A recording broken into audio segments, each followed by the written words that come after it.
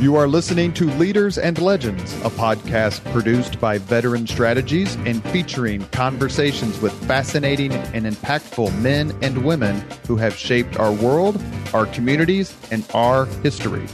My name is Robert Vane, Principal of Veteran Strategies, and your host for our discussion.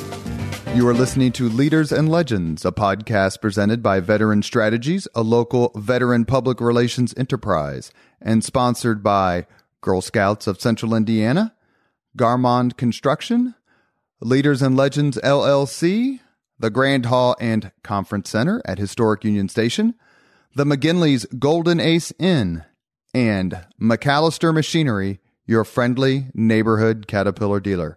You may find all your sales and rental equipment needs at McAllister.com. We are pleased to announce our podcast is now a member of the All Indiana Podcast Network in partnership with Wish TV. You may find Leaders and Legends at allindianapodcastnetwork.com. Thinking of starting a podcast or need to host a public meeting?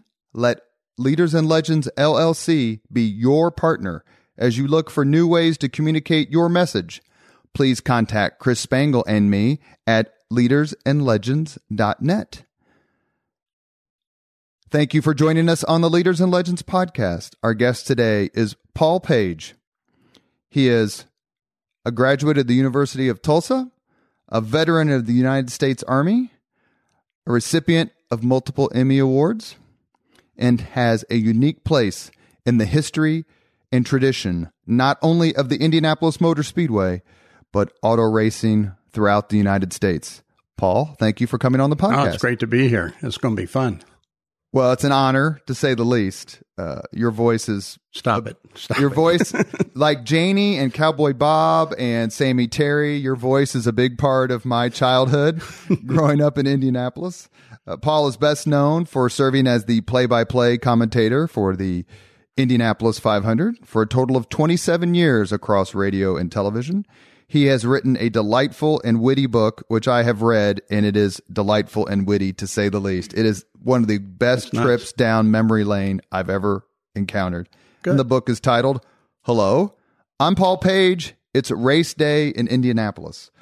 So I want to make sure that we cover the book first because it's so terrific. Why now? What led you to writing this book? Well, once I did on television my last 500, which was 2004, I didn't have much to do, and so I started writing the book with the idea that my career was essentially over and I ought to start it. And then ESPN put me on the NHRA drag racing series, so there's 4 years. I'm not writing a book. And then the Speedway asked me to come back and be the host play-by-play on the radio network. So now it's 2016, and I still have these chapters laying out all over the place. And a friend of mine, John Elrod, it's J.R. Elrod in the title of the book, he contacted me one day. We went over the Rathskeller, and he said, I want to write your book. And he's just a really bright guy, a really nice guy, lawyer. But he wants to be a writer, and now I think he is very definitely a writer. So when he got going, that's several years ago.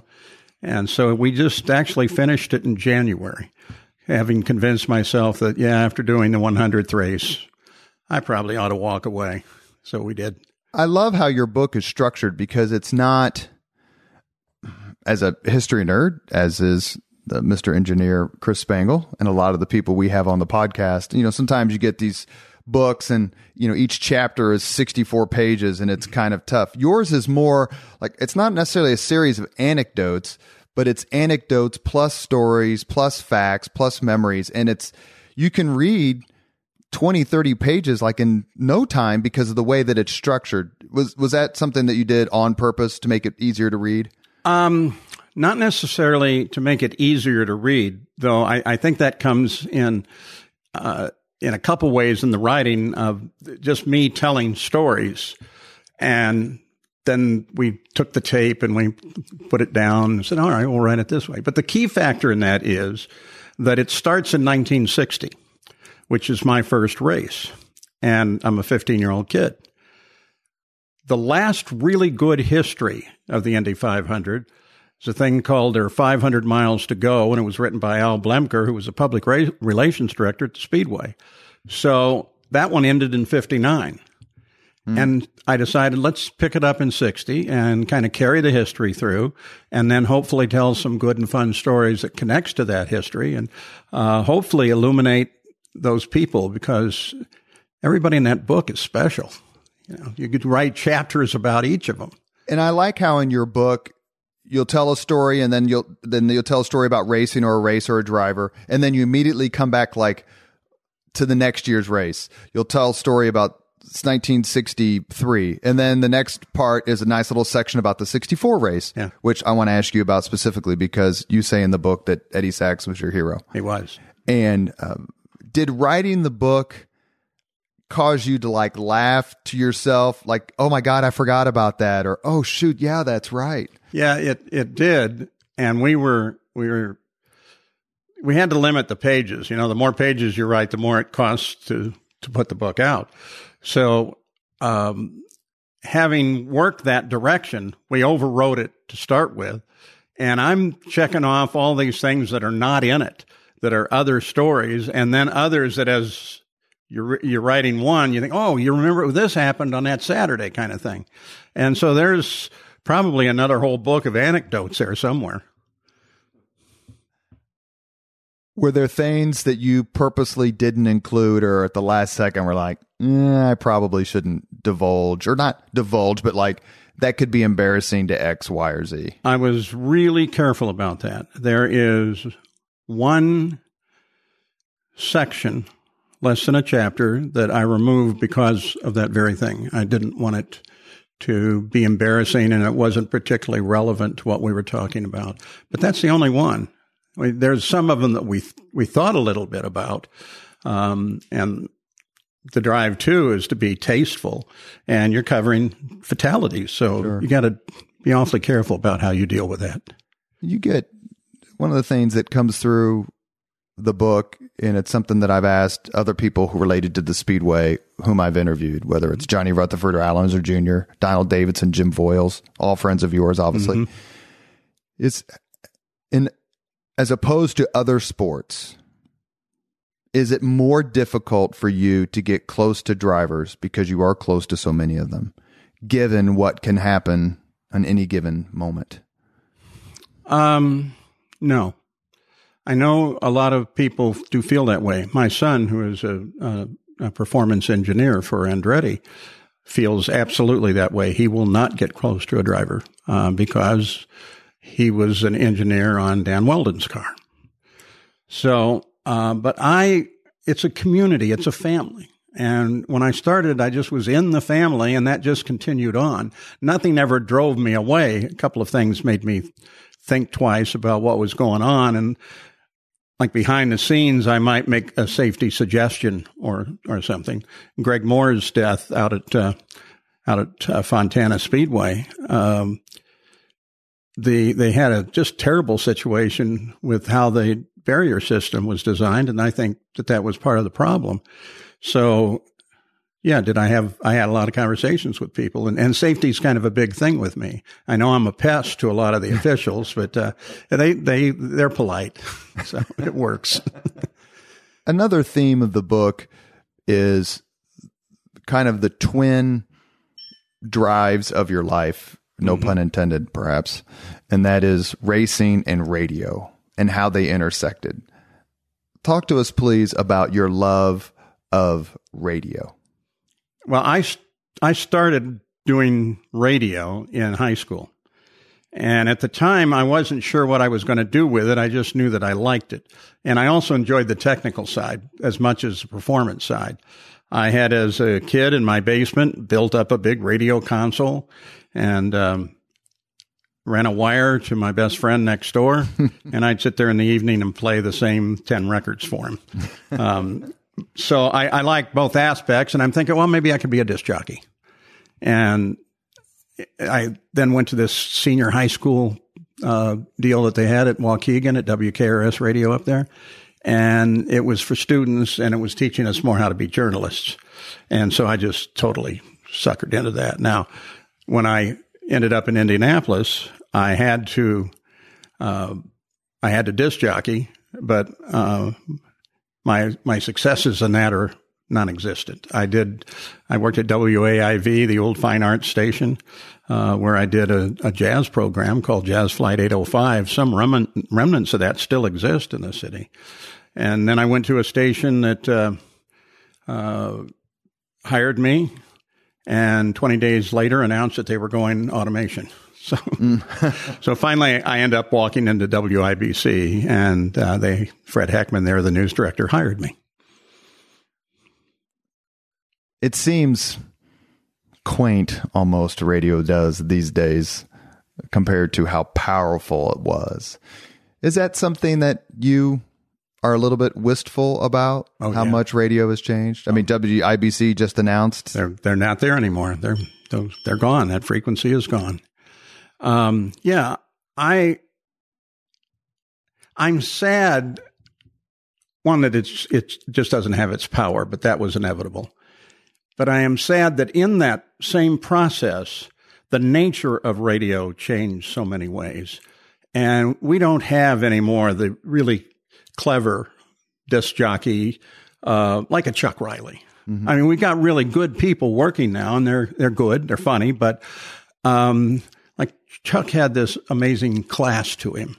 And there are a number of them like that you probably wouldn't like today, I guess would be the real answer, but I like being part of it.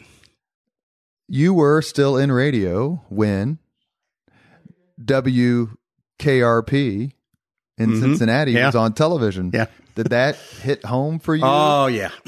Absolutely. Les Nessman was Fred Heckman. And his description of the turkeys falling from the sky, which, of course, was the exact words that were used for the Hindenburg, that reminded me of a lot of people in our building and things that we did. I had once, when President Nixon was going to resign, I was in the news department at WIBC and working with Lou Palmer and the other guys. And Fred, great guy, terrific news director, but when something big hit, he's like wandering all over the newsroom with paper in his hand. And Lou and I look at each other and we say, this, I don't know what we're going to do about it, but he's going to be in the way. So I think it all over and I make a few arrangements, and then I walk into his office and I shut the door and I looked at him very seriously. Shutting the door was a substantial move alone. And I said, Fred, you're the news director of one of the most important and prestigious radio stations in the country. Your place is in Washington. I had the plane waiting. Bill Hudnut was in Congress at the time. I called his office, set it all up, and we didn't have Fred for 4 days, and the president resigned, and everything worked pretty well. I guess we should say that we are recording this podcast on the 47th anniversary of Nixon's resignation. Yeah, we are. Racing and radio were so intertwined when I was a kid growing up. I was born in 1967, so that 70s era. Mm-hmm. Did you always want to combine the two? You mean television and radio? Meaning racing and radio. Oh. I want to be in radio, but I also want to cover the 500. I don't want to just do these other things. Well, when I came back to the city after the Army, I knew that I wanted to do something with racing, but in a way that might have been the hobby, because I also really enjoyed it. I ended up with that really great job on WIBC, but I suddenly realized I've got two things that I can combine here. I actually may be able to do play-by-play of auto racing. And so they mixed together at about that time. They weren't early on part of the plan. Were you here doing radio for the Kuritzis? Oh, yeah. Yeah. Because you mentioned Fred Heckman, and so I thought of that during your answer. In the book, Hello, I'm Paul Page. It's race day in Indianapolis. We talk about that because I was downtown right in front of the old FBI building on Pennsylvania and waiting for a couple of my buddies to come out. I'm going to have lunch. And over the car radio comes just as they come out that this guy's walking down the street with a shotgun wired to some other guy's head. So being there with the Bureau, I followed it all the way out to the far west side to the homes that he went into and stayed for several days. So I was definitely part of it. I would lay up on the roof of our building with the FBI snipers so I could kind of know what was going on. I could hear their radio. We didn't have their frequency. So, and then when he finally decides to come in and give it all up, he's going to make a statement. And that was cool. And he did. And then they take him down a side hallway off to my left. I said, I wonder what they're doing. So, curiosity journalism. So I run around the building thinking maybe the patio door might be not shaded or something. And Karitsa steps out the door with a shotgun. And I digging in heels trying to get stopped. And he fired the shotgun into the air. Yeah. And it was an arrangement that they made, but they certainly didn't tell me or I wouldn't have been there. We had Richard Hall on the podcast. Quite a guy. And it was a fascinating interview. He was very open, said that the only time that he really got upset, besides being scared, was when they cheered Karitsas' acquittal. Yes. At a Pacers game. Yeah. Which he was attending. That's not good. No. I've been with him a couple times. He was in charge of a Sigma Chi national convention here. And we used to do these little demonstration races at the Speedway with 4 to 6 cars. And so he and I had to plan this little race for all the people that were in town. And super guy, really a neat guy. And a terrific interview. I loved how forthcoming he was.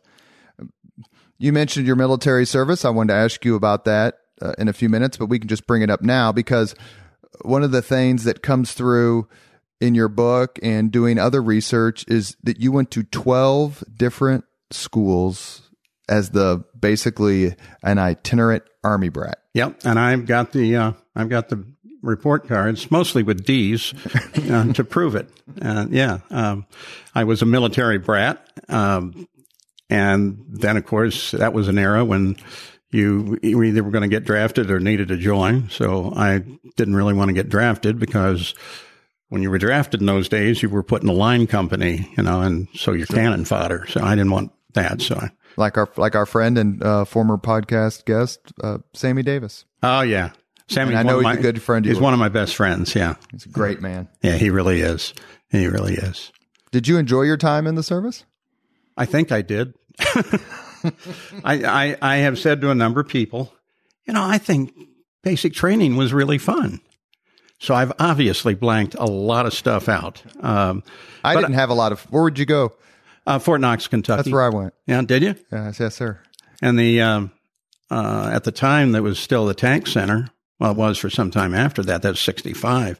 And I loved when the tanks were on the night range, falling to sleep to the boom of their cannons because it was almost like thunder. Yeah. We had the old World War II barracks. That's what we did. Oh, yeah. Yeah. There were a bunch of them up when I went down there. When did you go in? January of 1987. Okay. And they still had the old, wow. Open Bay, World War II. Wow. We were in one of the new modern buildings, but they were actually, when I was at Knox, they were burning down some of those old temporary structures because, they might have gotten a flu bug or something in one of them, and their answer was just burn it down. Don't try to clean it up. Oh, that's interesting. I didn't know. I'd never heard that before. Yeah. Your radio career started when, and when did you start at WIBC? Oh, I'm really terrible on dates. My radio career essentially started in 1964, kind of, because it wasn't suddenly it's there. It was a kind of roll into it situation. And the second half of that question. When did you start at WIBC? Twice. I started in 1965. Right. And then after I came back out of the Army, 1970 1969, 1970 at IBC. I've been doing a bunch of other stuff. Did you ever consider? I was a broadcast journalist in the military, Were you? In the Army. Yeah, I was at Harrison? Dinfos. Yeah, I taught there. Yeah. Okay. Did you ever think about doing that, like being a journalist in the military? To this day, I think about that. The more I get away from the military, but in the book, you'll find out I have a lot of military friends and a lot of naval aviators. And I always enjoyed the regiment, at least. The regiment in the military was good for me. So there was a point, actually, when I thought, I'll just stay in, because I wasn't sure what was out there. And thankfully, I didn't. Your first race is in 77 as the announcer. First as the play-by-play. Play-by-play, yes. It came about through some circumstances, and we don't want to. Well, I mean, they're facts. They're facts of life. Sid Collins, who originated the voice of the 500, and to me is the only voice of the 500, though the network made you use the moniker. He had some terrible problems with his movement, and he thought he had a bad foot. And none of his doctors were giving him good information. He just wasn't satisfied with what they were saying. So he went to the Mayo Clinic in 1st of April in 77, and they told him that he had amyotrophic lateral sclerosis, Lou Gehrig's disease. And that devastated him. And he started talking suicide almost immediately. And there were like 4 of us that were his friends, and we tried to watch him all the time. The psychiatrist said if he starts talking about committing suicide and says, I'm going to shoot myself, you say, oh, that'll be messy. Be matter of fact and straight up. And nobody expected that he would do what he did, but the morning before the annual radio network breakfast was when you got together for the first time in May, he decided he'd had enough and he hung himself. And 2 of us, when we arrived, we found him, and that was pretty devastating. And for a number of reasons, I just lost an incredible friend. But also, he had intended during the 77 race to call the first half and then turn it over to me. So none of that happened. But Sid he's iconic. He was unbelievable what he pulled together. What he did was really not possible when he did it. What do you mean? Well, just from a technical point of view, we're seriously in the vacuum tube days in 1952, and there are no satellites. And to be able to do it, you had to have an engineer with you at each of the turn positions who had his own panel, and then that had to come in on hardwire lines. And there aren't enough people to do it. There aren't enough announcers at WIBC, which radio station, to do it. So he reached out to the other stations. He said, come on, let's all do this together. And so it always was a collaboration of all of the stations in town until I'd say probably 83, 84, somewhere in there. That late. Somebody was involved. Yeah. And not as deliberate as Sid did it, but the remnants of that just kind of rolled on. If this guy was an engineer and his buddy wanted to do it, then, yeah, okay, I'm done, but I'll tell him to use you. 77 was a pivotal year for you in many ways. Mm-hmm. You mentioned the death of Sid Collins. You call your first race as the lead announcer, the voice. Right. It's in probably one of the top 5 most famous races of all time. Yeah. Because A.J. Foyt wins his 4th when John Cox's engine dies or he has problems. What was that like, calling Foyt's 4th? You can hear like Jim McKay from the ABC, how he called it. But for you, like, I am announcing history. Well, obviously that's there. That's always there. One of the things that all of us say is you can't make a mistake on the Indy 500 broadcast in radio when it was the exclusive, which was up until 87. because you can't correct it. You have to wait a year to correct it. It's got to be dead right when you do it. And that's serious with me. So, in that race, John Cock is challenging Foyt. Well, as again, a hobby pursuit, I am doing parts washing and stuff at Gordon John Cock's shop, George Bignotti Racing, Patrick Racing. And so I'm kind of, wow, man, the guy that I know pretty well might win this 500. And I felt a little conflict there. And when finally the crankshaft broke and he came off of 4 spewing oil and stuff, I did have a moment of, but I realized I can't do that. Fortunately, Turn 4 was talking at the time. When that, to me, of that race, the most iconic image, and maybe, I'm not going to speak for all fans, but I think for a lot of fans, is the ride around the track with Tony Holman, who was clearly sick, ill, and AJ Foyt. There's always the joke that Foyt was his favorite driver. Mm-hmm. Do you remember that moment? And did you get a chance to talk to either one of them about that moment? I've never talked to AJ about it. I did talk to Tony a little bit about it, and that was just, AJ was part of the family as far as Tony was concerned, Mr. Holman. And he was just so happy. I mean, he was very, very happy about that.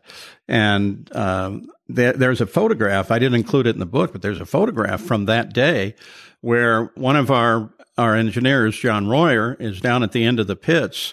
And so is Tony. It's during the race. And John offers him some headphones to listen to the radio network. And so there's this wonderful picture of Mr. Holman with a broad grin on his face enjoying the radio network. And that made it special for me. You are listening to Leaders and Legends, a podcast presented by Veteran Strategies, a local veteran public relations enterprise, and sponsored by Girl Scouts of Central Indiana, Garmond Construction, Leaders and Legends, LLC, the Grand Hall and Conference Center at Historic Union Station, the McGinley's Golden Ace Inn, and McAllister Machinery, your friendly neighborhood Caterpillar dealer. Our guest today is Paul Page, the voice of the Indianapolis 500 and author of Hello, I'm Paul Page. It's race day in Indianapolis, which of course I can't say as well as you can. It's race day in Indianapolis. Was part of the opening moniker. Perfect. Is there a particular Hoosier leader or legend you admire? Well, this guy is a legend, though he passed. My real mentor, while we're changing homes and homes, I always got to come back to Indianapolis during the summer and live with my great uncle Harry Geisel, who was a major American League Baseball umpire. He umpired 3 World Series and 2 All-Star games, and he was on the plate when Lou Gehrig and Babe Ruth and all of the... Really? And at that time, the teams, the umpires, and everybody traveled by train. So there was always something going on, a party, and Uncle Harry would tell me about all that. So that's a great Hoosier for me right there. But there's so many great people in this state. I mean, ask yourself that question. That's so hard. We ask tough questions, Paul. Yeah, Leaders and Legends podcast. That one's a good one. Well, you have so many friends who've been on the podcast. Mm-hmm. Jim Voiles, right. Robin Miller, Mark Miles, Allison Millangton, Donald Davidson. That's a pretty good Alan lineup. Jr., Johnny Rutherford. I mean, you've interacted with all those. And do you take something from all these people, from all these leaders and what they've done for this city, the state, and the sport? Yes, every single one of those names. Especially guys like Mark Miles. I mean, I don't think anybody has a clue of how much he does behind the scenes and how he was getting things to happen even before Mr. Penske bought the place. What I take from most of them, 2 things. From Roger, if I call him today, he will call me back before the end of the day. That's the way he works. It's going to happen. It's not, nothing gets brushed aside. So I learned that. And then from Mark, just watching him deal with other people and just the way he presented and things that he would say in such a wonderfully precise way that there wasn't really any question about what he was saying to you. Where a lot of people, they're kind of vague, they dance around and everything. Mark is always to the point. To me, I've said this on other podcasts, he is the most impressive person, certainly of his generation. I'll go with that. Yeah, I'll go with that. And it's amazing, and it's no accident.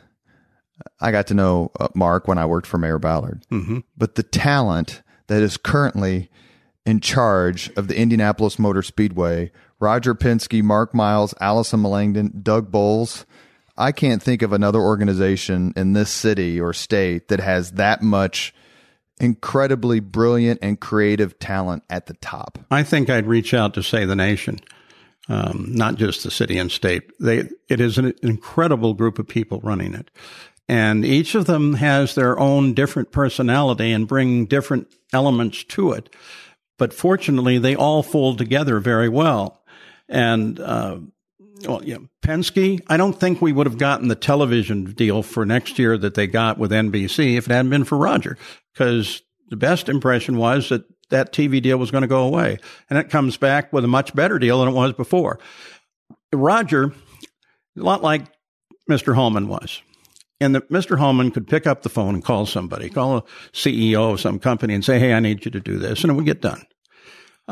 Roger is capable of doing the same thing.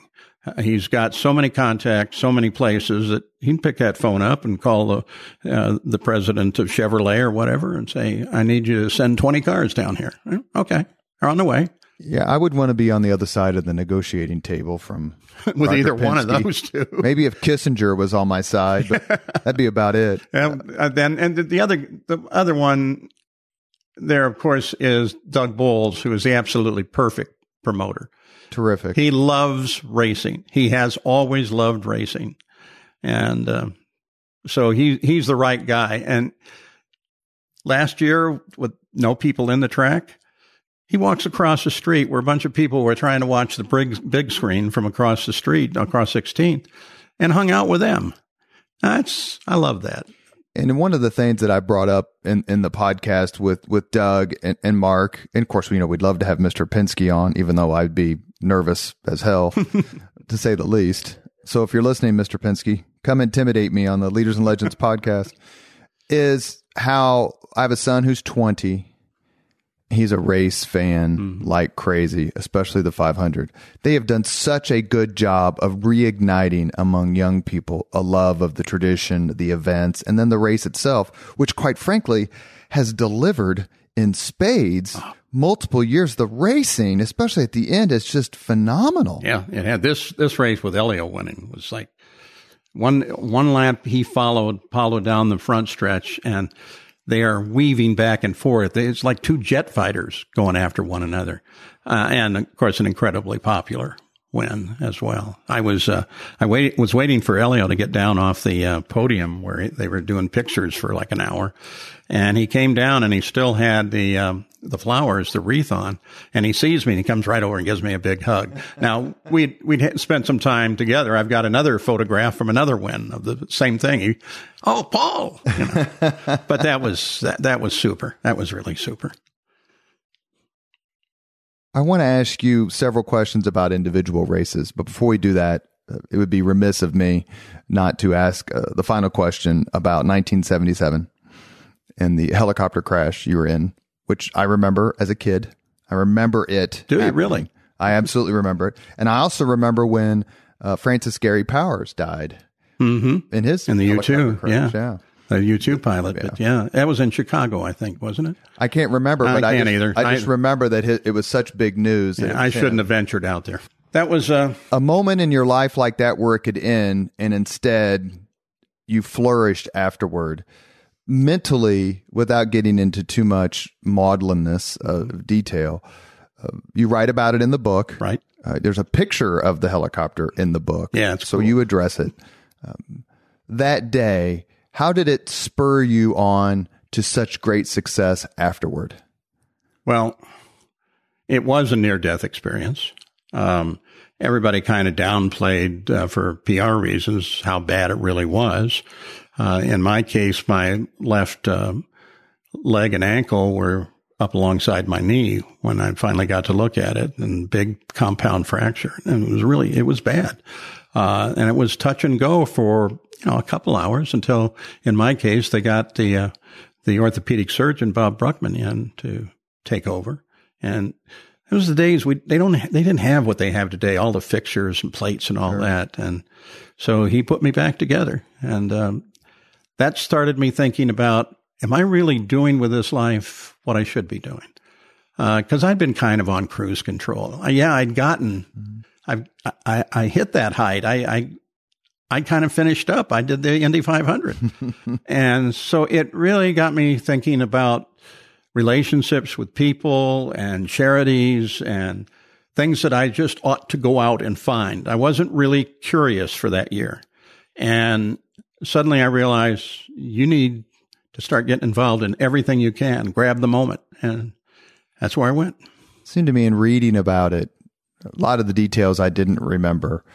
Speedway was in the news a lot for quite a few years, whether it was Burger Chef or you're right. Or the bomber, Brett Kimberlin. Yeah. Is it how close you came to hitting the high school, which would have changed the entire narrative of the story? Was there a particular moment as we move on that was most frightening to you? No. What happened was a gear in the pinion shaft at the base of the main rotor, the gear that connected the main rotor to the engine, disintegrated. And so we're flying and we hear this big crack, and we're over the speedway, the north end of the speedway at the time. And pilot and I looked at each other, and then another crack. And then I realized I'm looking at the tip of the rotor blade and it's not moving. So, that famed auto rotation, we don't have any of it. In fact, I think in the book, I say we were a homesick brick. Yes, I think that's right. But the serious side of that I didn't get that much into was that I'm looking at a high school, and I really thought we were going to hit on top of it. I was not thinking about death or anything. I was just, this is a matter of fact, we're going down and we might hit that school. Luck had it that the helicopter traveled just beyond that, and we hit on the track of the football field. So we missed the school, and it was a pretty good crash in the fact that there's a fire station about 200 yards away who saw it and came over right away. But I never particularly reacted, if this is what you're asking, with any fear. I wasn't afraid of anything. All of that, surgeries and everything, just matter of fact, is you're going one thing to the other. And the next time you went up, did you feel somewhat, in a way, like the race car driver who gets back in the car, in the cockpit, after some horrible crash? I think you could make that analogy. I just wanted to get back in a helicopter. I just wanted to get back flying. I'm a terrible aviation nut. And I think my family thought, oh, he's not going to get in an aircraft anymore. And I think it was 3 months later, I was back in the WIBC helicopter as a guest. And you name an aircraft, and I've probably flown in it, or, I really enjoy it, or flown it. So, yeah. That is very race car driver-ish. Maybe. What's your favorite race movie? Turbo, since I'm in it. No. That's called a layup. Yeah, no. Actually, Le Mans is the best film I've ever seen done on racing. And second would be Grand Prix with Jim Garner.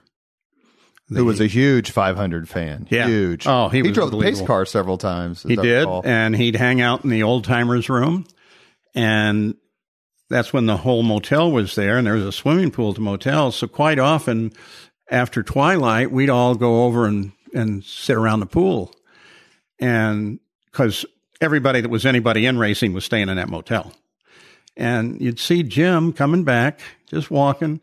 He got a bag of McDonald's in his hand, heading for his room. He was plain as dirt. He was just a good man. And that was actually operated by Jim Dora Sr. And I know you know the correct. Dora family. Yeah. Jim Dora Jr. hired me for my first job out of the Army in March of 1987 as a front desk clerk, and now I sit on the board of directors of their company. That's cool. Isn't that cool? It's a nice journey. It's a terrific family, and Jim Dora Sr.'s contributions to Indianapolis are legendary. I don't know if it's clear on the pictures that are in the book, but Jim Dora and C.B. Smith, his partner, sponsored me in my Formula Ford race car. I didn't know that. I don't know if Jim Dora Jr. knows that. I'll have to tell him. It was carrying a Holiday Inn on it. And in fact, CB bought, then they didn't really exist, a really nice motor coach, a GMC motor coach, so he could go around to the races. And so and Jim, they both were, they were nice people. Before we get into some other parts of your career and some favorite races and kind of some rapid fire questions I want to ask you, this is something I've asked other guests, and that is, when was your pinch yourself moment? I'm just Paul Page. I'm an Army brat, and I went to all these schools, and I went in the Army, and I've done all this things, and I've paid my dues, and now I'm doing this, and I can't believe it. Well, it's obvious to me that it had to be 77, just before I'm ready to go on air as the host play-by-play of the race. I looked out, and a giant crowd were in the old master control tower up on the 5th level. And that was a pinch yourself moment, because I cannot believe I'm standing here. All of the history from 1960 and everything just kind of caved in on me. And then my producer, I think, probably sensed that I was getting a little too serious. Jack Morrow was our producer. He walks over to me, and we got maybe a minute or less to go, and he shakes my hand, and he holds onto my hand, and he looks me right in the eye, and he says, "Paul, there are over 50 million listeners out there. Do not screw this up." And that set the tone to be able to come on the air. How big of a jump was it for you personally, and then maybe in terms of technology, if that's the right word, when you started being the voice for ABC and that level of coverage? Well, my first network job was actually with NBC. The executive producer there, a guy named Don Ohlmeyer, who had done a lot of the Olympic events, just loved auto racing. Now, he's in New York. He's doing everything he can to convince everybody else whose car is a yellow cab that this is interesting. And so he hired me when kart was going to start. And I did the first kart race, but some of them were live, most of them were tape. So I did get a lot of training at NBC before making the move over to ABC. Fortunately, there was enough live in there, and I'd been both an analyst and a host, that I kind of had my feet under me when ABC finally called in late of 87. Did you know that call was coming? Did you have any idea? No, I didn't have any idea at all. And in fact, when I did realize I had to do that, I mean, there was no choice. And the family said, we kind of need help there, so that'd be a good thing to do. I'm sure that they helped engineer it. But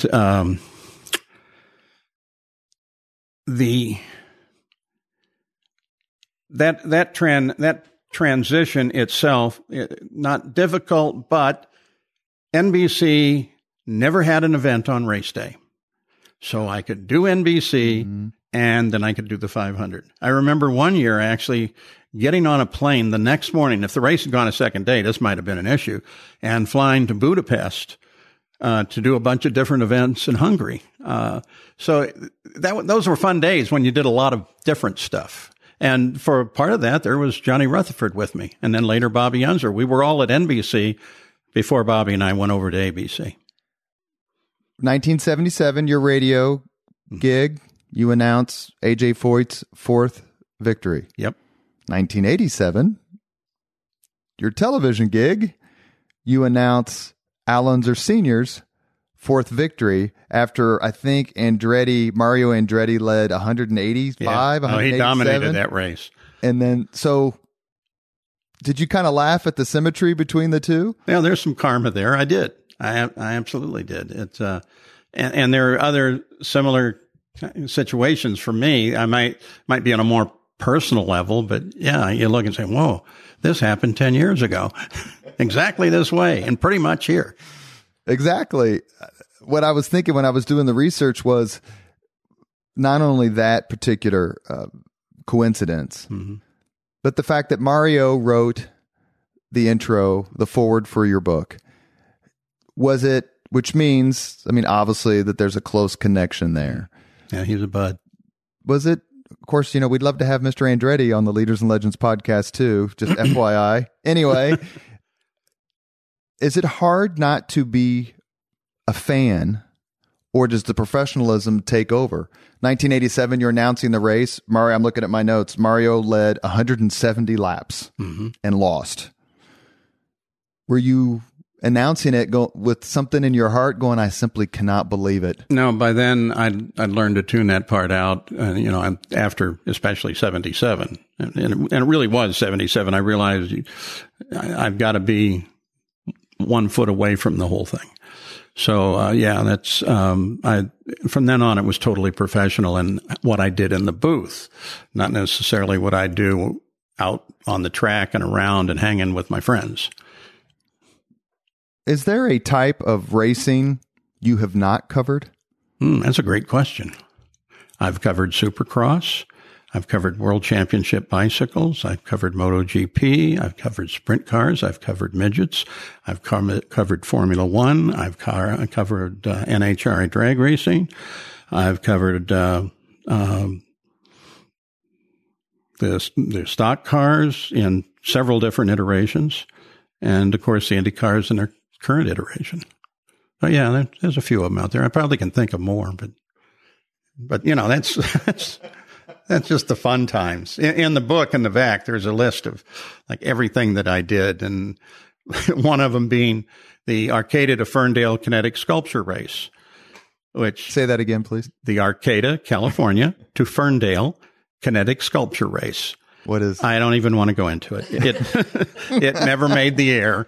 But it was fun to be there. And then, of course, the Nathan's hot dog eating contest. I was just getting ready to say that. You made the Nathan's hot dog eating contest sound like the Mears John Cock duel in 1982. What was it like covering that? I mean, were you just kind of like, I can't believe I'm doing this? When they first called me and told me that they'd like me to do it, I didn't quite understand really what they were saying. To everything. Oh yeah, sure. Because you really had to do it. Sure. You're not going to say no.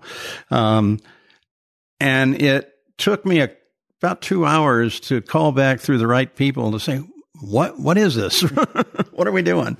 And it turned out to be so much fun. And, everything that you do in that is tongue in cheek. In fact, I remember my very first show, the Shea brothers, Rick, who was in the booth with me, and George, who was the guy with the huckster hat and, the big, what we call a sermon opening. They came up with, to start, they shouted, "Gentlemen, start your enzymes." And they were fun. And it was good in a number of ways, as many of these events are. And I don't want to go too long on this, but you're in New York and hit Broadway. I mean, there's no preparation on a show like that. We show up at 10 o'clock the morning of the event and do it. So you're in New York and you're on Broadway and you can, hit a few shows. And then the really great thing about it's always on the 4th of July. So I would book a flight leaving JFK at about 8:30, or at least past 8. And the reason I did that was all the way home, you're looking down on all these fireworks displays across the country. And those are the little moments that are also fun. Leads me to another question I was going to ask in a little bit, but I'll ask it now since you brought up a national holiday. How much more special is the 500 because it's Memorial Day weekend? Well, to me, coming from both the military background, which I think makes you patriotic automatically, Memorial Day is always so significant. both my parents are buried in Arlington, and I go out and put flowers on tombstones out at Crown Hill. It's just, and it's appropriate too, because of the courage shown by your everyday soldier and the courage shown by the drivers in the 500. So that was a nice connection. I don't know how strong it is, but it's one I believe in. My son, who did 2 tours in Afghanistan, I took him to a 500 once, and I said, "You may not enjoy the race or racing." It was when Helio, I think, won his second, and he just couldn't believe the display of patriotism. Even though his mother was career military, he's like, "I didn't expect it." I go, "That's the heart of the race." Yeah. It always, that stops me. Taps totally stops me. In fact, if I had to come back on the air after taps, I wouldn't be really good for a little while. The whole military presentation, the Armed Forces Day, that connection that Carl Fisher originally put together, one of the founders of the Speedway, that whole thing, it was bright as a business decision because he got a 3-day weekend, but he was more, I believe, into the fact that was the most significant holiday of the year. And here it is. It's the opening to summer, and we're honoring all of those troops. And, we've passed through how many wars since the opening of the Speedway? Fast forward to, we talked a lot about 70s and 80s, but in the 90s, there was a split. It was rancorous and it was debilitating. How did you handle that as a journalist and a fan of the race and racing? There was a lot of pressure on me from both sides. The network made the decision for the first year that I should do both IndyCar and kart. And that was an impossible situation just on a personal level, because people would come up to you and, why do you favor the other guy? And then that group would come up and say, why do you favor that guy? My approach to it, and I said it to many people when they tried to slide some sort of political message into it, I said, look, I'm here to cover a race. Now, if you can figure out how to get that message on the track during the race, I'll cover it. But I really don't care. Well, I cared a lot because it was hurting a lot of people. It really hurt a good many people, but my job was either one. My job's to make it interesting and fun. So that's what I tried to do. In the mid-90s, there was another big event at the Speedway, and that was the inaugural Brickyard 400. What was your take on them wanting to do a NASCAR race? I was so against it. I was a Mr. Tony Hallman guy.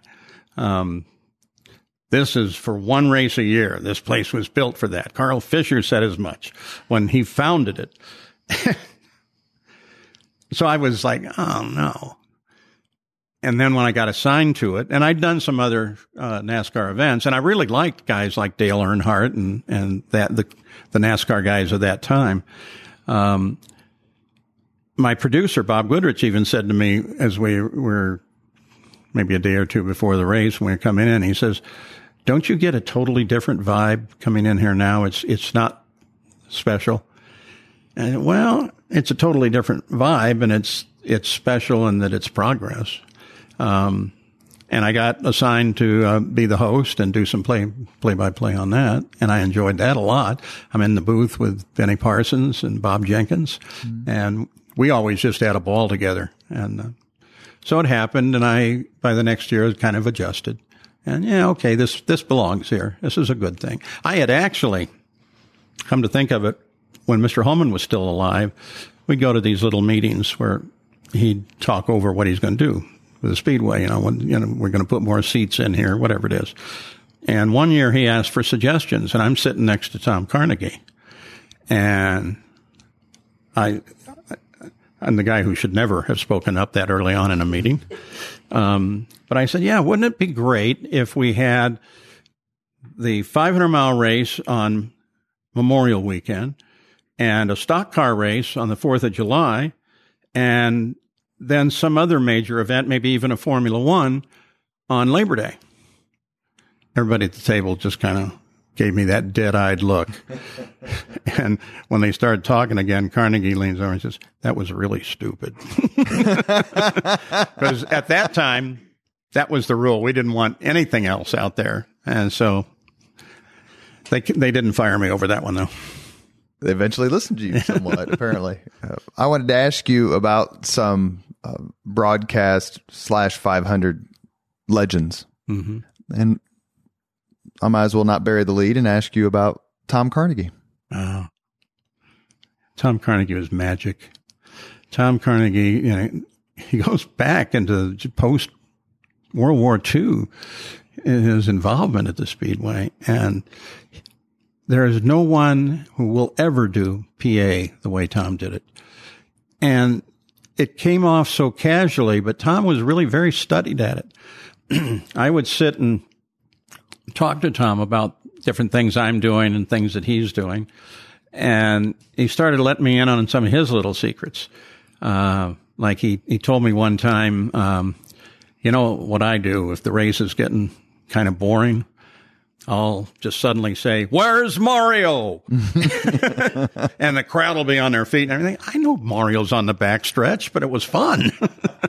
And is that 64 or 67 with Foyt? Where is he? Where is he? That was, and the way he delivered, he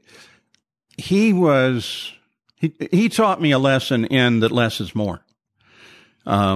That I carried on to a number of races, including Unser Jr. and Fittipaldi, where I just, for the last 10 laps, gave the lap number. There's 6 miles to go, that kind of stuff. But he was a master at it. He'd lay out these lines, just as simple as it's a new track record. And then he shut up and let the moment live. And that's what I think I learned most from Tom, was to allow that to happen. Plus, he had a beautiful voice. Oh, what a great baritone. His voice is just so... It's like John Facenda. Yeah. The NFL Films there you go. Announcer. Mm-hmm. Jim McKay. Okay. Did you get to talk to him? Did you get to be friends with him? Not all that much. When television gets to the track, even in the Jim McKay days, you're pretty much immersed. Your chance of going out and just sitting down and talking with somebody is pretty slim. But I sat with him a couple of times on the pit wall when they were waiting to do a take or something during practice. And he was fascinating.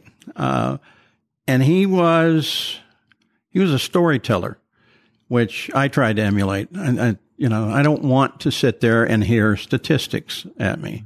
This guy did this on this lap 4 years ago. No, I want to know who that guy is. And McKay was a master at that. Interesting, his son is Sean McManus. Mm-hmm. Sean McManus was a spotter for me at the first Caesars Palace Grand Prix because he worked at NBC. And by the way, my analyst on that show was Roger Penske. Well, Sean McManus today is the executive producer for CBS News and Sports. Mm-hmm. And for a while, he was actually my agent. So, watch him come through. And he was adopted, so you talk about lucky. But McKay, yeah, he was a master. He knew what he was doing. I don't think we have shows, maybe the Indy race, maybe the Kentucky Derby, but we don't have shows that really would fit McKay anymore. Just because they're not into that wonderful long on-camera narrative that he was so good at. And the wide world of sports model. Because you did announcing for Sports World, NBC's Sports right. World. And Wide World of Sports, that's right. WWOS. I actually, for a while, was in that open where Eddie the Eagle is flipping off of the ski jump. Vinco. We had a shot of somebody, it's a from the wall shot of a race car hitting the wall. And so I had to record, wow! So I was in there for a bit. The person you allude to very quickly in your book is Eddie Sachs. Mm-hmm. Called him your hero. Yep, absolutely was. he was the focus of my first race for me because he was such a huge figure and huge publicly. So in 1960, he's just a natural person to latch onto from my point of view. And I loved his antics. And even though I'm just arriving and racing for the first time, I know a lot about him and that he's a fun guy that apparently knew absolutely nothing about racing, but he was there. He was like John Cox the same way. You ask them what that car is doing and they don't have a clue, but I'll drive it really fast for you. So Eddie really impressed me. And so after that first race in 1960, I wrote him a letter and I said that, I was really impressed with him. I was a fan and, what advice might he offer me if I wanted to get in racing? And he wrote me back.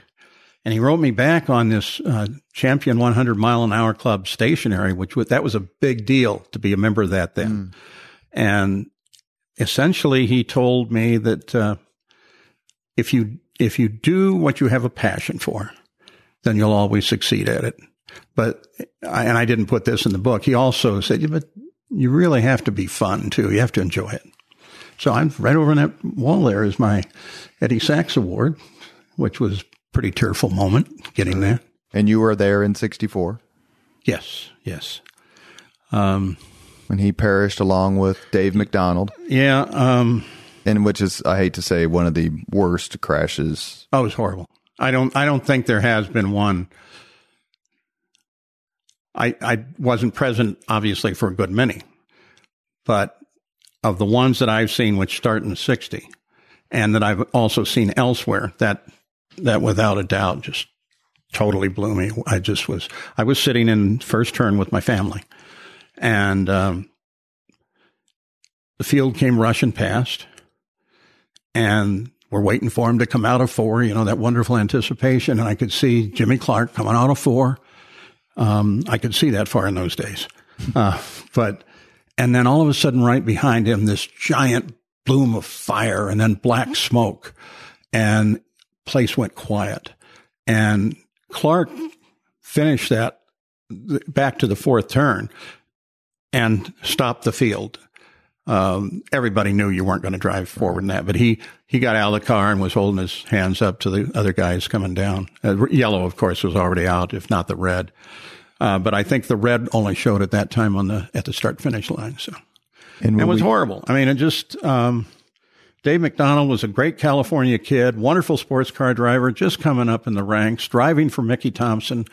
And he lost it coming off the 4th turn at the conclusion of the first lap, which is one of your great trivia questions, by the way. What lap did that occur on? It occurred on lap 2 because Clark was already across the line. It's the leader lap that you count. So if you want to win a contest, there you go. I'm calling Donald Davidson when I win. That's a little comic relief because this situation is. Well, we had our podcast interview with Johnny Rutherford, and he told the story how I had read this, but he retold it. Sachs always carried a lemon around his neck to snack on to keep hydrated or whatever, and it ended up in Rutherford's engine block hurt. Yeah, well, and the trumpets from his fuel injectors also ended up on JR's car. And JR, he was just so lucky, he was right behind. And when Eddie hit, it lifted the back end of his car way up in the air, and Rutherford believes he passed under it, which is pretty likely.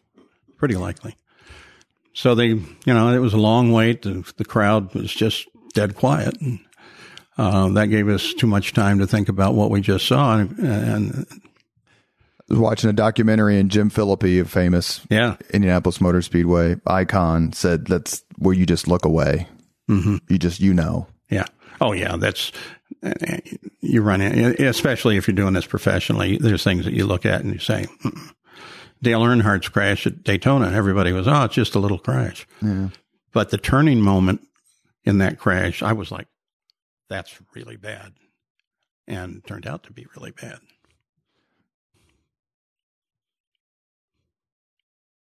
Who had the worst temper? AJ Foyt or Bobby Knight? AJ, by far, and I've interviewed Bobby Knight, so I know both of them. No, AJ, hands down, he's the best temper in the world. That sounds like a compliment. I'm sorry? That sounds like you're giving him a compliment. Yeah, in a way I am. Yeah. I mean, look at what his temper led to in terms of scenic moments. I mean, grabbing a laptop and flinging it across the pit lane. And smack the Aaron Leyendyke. And yeah, it just, AJ gets really angry. And then a little later, you go back up to him and says, it's fine. Everything's good. So, but yeah, as far as coming off as a firecracker, he really explodes pretty quick. Robin Miller gave the same answer, by the way. I asked him the same question, and he gave the same answer. In my opinion, I'm biased, of course, because our family was all Foyt fans. My uncle was a pit crewman for Foyt in '61 when he won his first 500. I think Foyt is in my opinion, and I want you to push back on this or give yours. Foyt is the greatest legend in the history of the 500. But it would be far off the mark to say that Al Unser Sr., who's led the most laps, or Rick Mears, who has the most poles, and they each have 4 victories, that either one of them had the greatest career on the 2.5 mile oval, leaving Elio aside for just 1 second. So you're really asking between Rick and Al? I'm asking you, I guess my question is, if I contended that AJ Foyt was the greatest legend, would you say, yeah, but, or yeah, or no? I would say if you contend he was the greatest legend, absolutely. Now, I'm drawing a distinction there. Mm-hmm. Is he the greatest driver at that track? No. He won 4 races that he shouldn't have, and he lost 4 races that he should have won. So, as a legend, yeah, absolutely. Best driver? No. Rick Mears, far. Rick Mears was better than all of them. It seemed like every year Mears either won it or was on the pole or was on the front row for like 15, 20 years in a row. And here's a guy that really wanted to be a motorcycle racer, and his parents wouldn't allow it, so he went into Indy cars. He's just as calm and nice as you can be. He's enjoyable to be around. He sees so much stuff. I went out to their place in Bakersfield once, and Rick's laying on a couch, and his brother Roger was there, and Rick's just got his eyes open. He's laying on a couch. He'd been there for an hour or so. And his brother said he's just visualizing laps at the Speedway. He's figuring out what he's going to do. And a neat human being. I really liked Rick. How was it when you would go places and bring up the 500, how people reacted to it, or when you would talk to people after their first Indianapolis 500 as either a driver or a fan, and just how they talked about it. I used to work for Jim Dora's hotel, the Holiday Inn Airport, and in the 90s, and people would come stay there. Pennzoil was actually the company that usually had a lot of people there. And you would talk to the people as they're checking in and say, is this your first 500? And for the people who said yes, I would always say, I'll be here Sunday night. Just let me know. Let me know. That's good. And it was there wide-eyed, like they couldn't believe what they had experienced. Mm-hmm. Did you get that a lot when you talked to? Yeah. And in fact, part of what I used to do when qualifying was a big deal and I had a guest, I keep them away from, I'd take them through a tunnel and then maybe up to the ABC compound or it would have been radio compound in those days, radio office. And then I'd wait and I'd walk them out and kind of suddenly expose what was then an enormous crowd. And they're all like, oh, I don't believe it. So, there's another side to that. And I touch on it in the book, though my co-author didn't want to touch it as deeply as I did. It's truly a global event. I mean, I'm in Moscow and I'm introduced as Indianapolis guy and 4 or 5 of them, oh, Indianapolis, that happened everywhere in the world. I was actually in a place in northern Australia, a little, by the sea, wonderful little village. And I'm talking to my wife. We're standing at a bus stop. And some guy says, that's Paul Page. Really? Here? So my voice, I think, can get me in a lot of trouble sometimes, too. Favorite driver who never won the 500? Or you could say best driver who never won the 500. Either one. I've thought about this a couple different times, and I really can't come up with the straight up answer. I guess I really go back in history, and think that, probably Jimmy Bryan would fit that mold. And modern day drivers, I don't know. I'd have to go way back to find that guy. Do you have somebody in mind? Michael Andretti would be the first name that came to mind. I mean, he had some very great races. That maybe I should have said that, and it didn't pop for me. I was looking a little further back. I guess we all rooted for Jim Hurtubise every year. Oh yeah, good old Hurt. What a guy. Most heartbreaking loss you called? For me, it was actually Nigel Mansell. He had the race totally won. He was such a precise guy. He was so good at what he did. Which year? I told you I don't do dates. I don't know my birthday. Don't ask me that. And I can't dredge it up for you. But nevertheless, he's dominated the season. He broke the lap record at Phoenix. He sits on the pole at Long Beach. I mean, everything's him.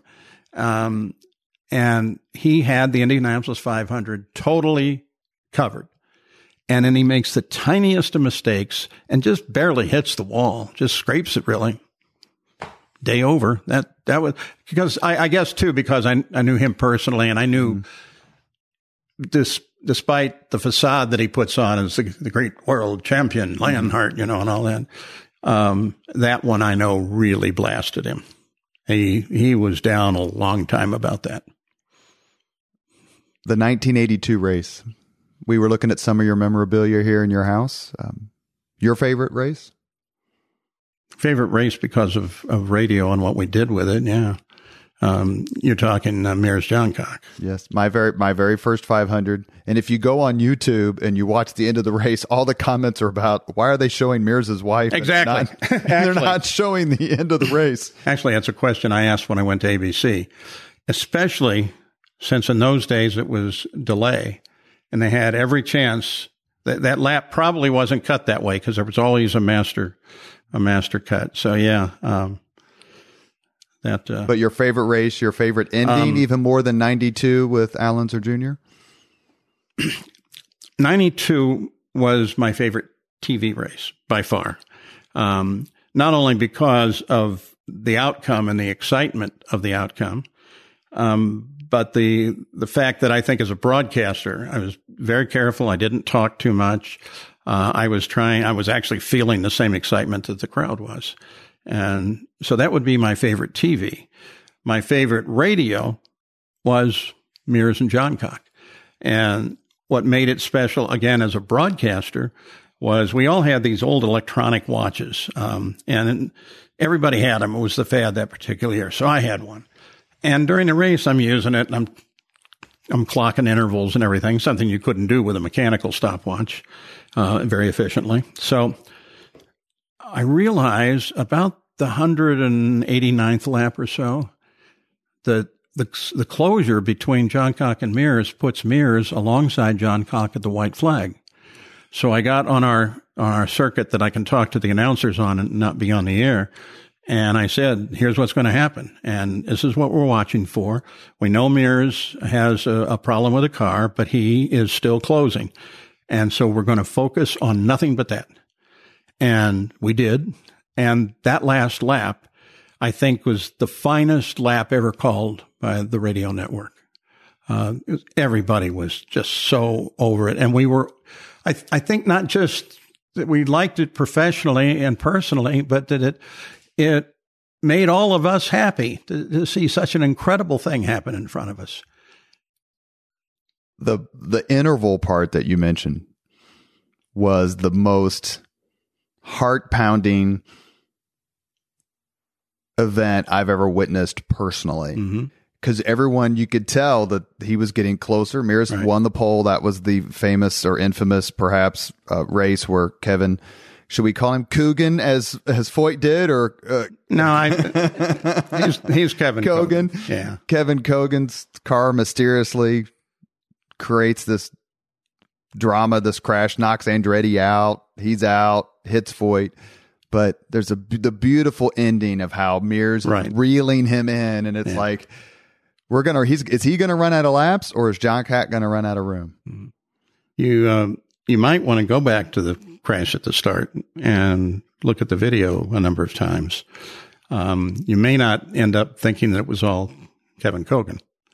Of course, when Foyt went after him, that pretty much cemented it. It was his fault no matter what happened. But that was screwy. And Andretti went after him, called him a child, or that's what happens when you have these children. A lot of things went on, including that car was covered and never seen again. So did it have a mechanical? Why'd they get that car why didn't they have it in the garage so you could see it? Everybody else did. You'd walk by at the end of the race and you'd see him. Mario was almost in the first row before the flag came out. So a lot of little things that happened at once there. Go back and take a look at the videotape. Let me know what. We have reached the point in the Leaders and Legends podcast where we ask the same 5 questions of all of our guests. Our guest today is Paul Page, voice of the Indianapolis 500, author of Hello, I'm Paul Page. And it's race day in Indianapolis. What was your first job? At all? At all. I was a busboy. I was in 8th grade, and I was a busboy at the Officers Club at Fort Sheridan, Illinois. What was your first concert? Believe it or not, the Beatles here. Oh, you're kidding. Yeah. Mark Miles, when we had him on, he wasn't at that concert, but he lived in that neighborhood, and the Beatles drove right down his street. Yeah. On the way to the concert. Well, they were at the motel at the track. Yeah.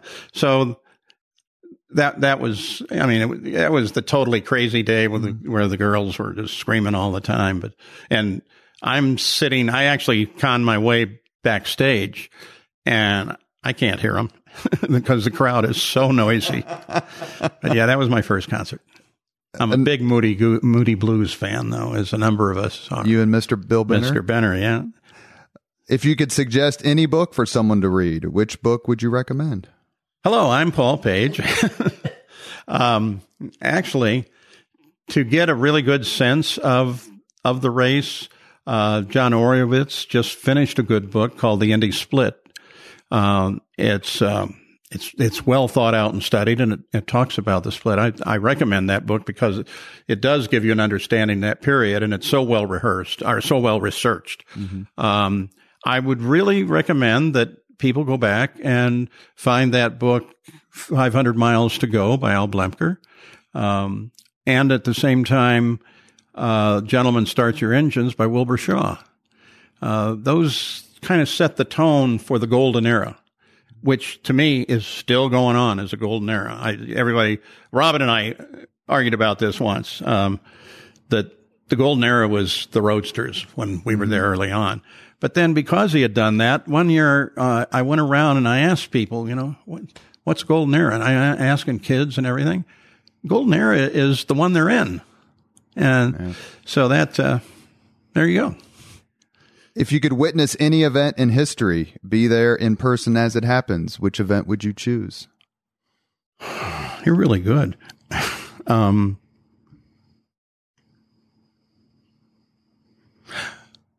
One that I've missed. I would like to see the Grand Prix at Monte Carlo. And second to that, I've never been to the 24 Hour of Le Mans either. So those are it's still racing. It's going to be a racing event. If you could have dinner with anyone living today, 2 hours off the record, whom would you choose? Who would that be? I guess it would be Penske. Off the record and candid. We're tangential in a number of ways through his career and my career, but always friendly always answering me, always courteous to me. You know, I was more than welcome to walk up in his trailer at any time. But I'd like to really just sit down with him and say, hey, what about 73? And hear him talk about it. Because, and I assume most people know this, but he is desperately in love with motorsports. Always has been. Yeah, he's made a business out of it, but he loves racing. And I'd like to hear what he has to say about that. You mentioned 73. Why particularly 73? That was the era when they were first arriving at the track. What was it like? Roger was a race driver, first guy to put a sponsor on a race car, figures. So I think when he first came with Mark Donohue, that would be I just start with that. I'd like to hear what he was thinking all the way through a lot of things. I'd like to know what he was thinking when his team did so poorly in Nashville, because there's a television shot of him. He's in the background walking down the track with not my favorite look on his face. 3 other very quick questions, and I promise to let you go. I really love how much time you've spent with us.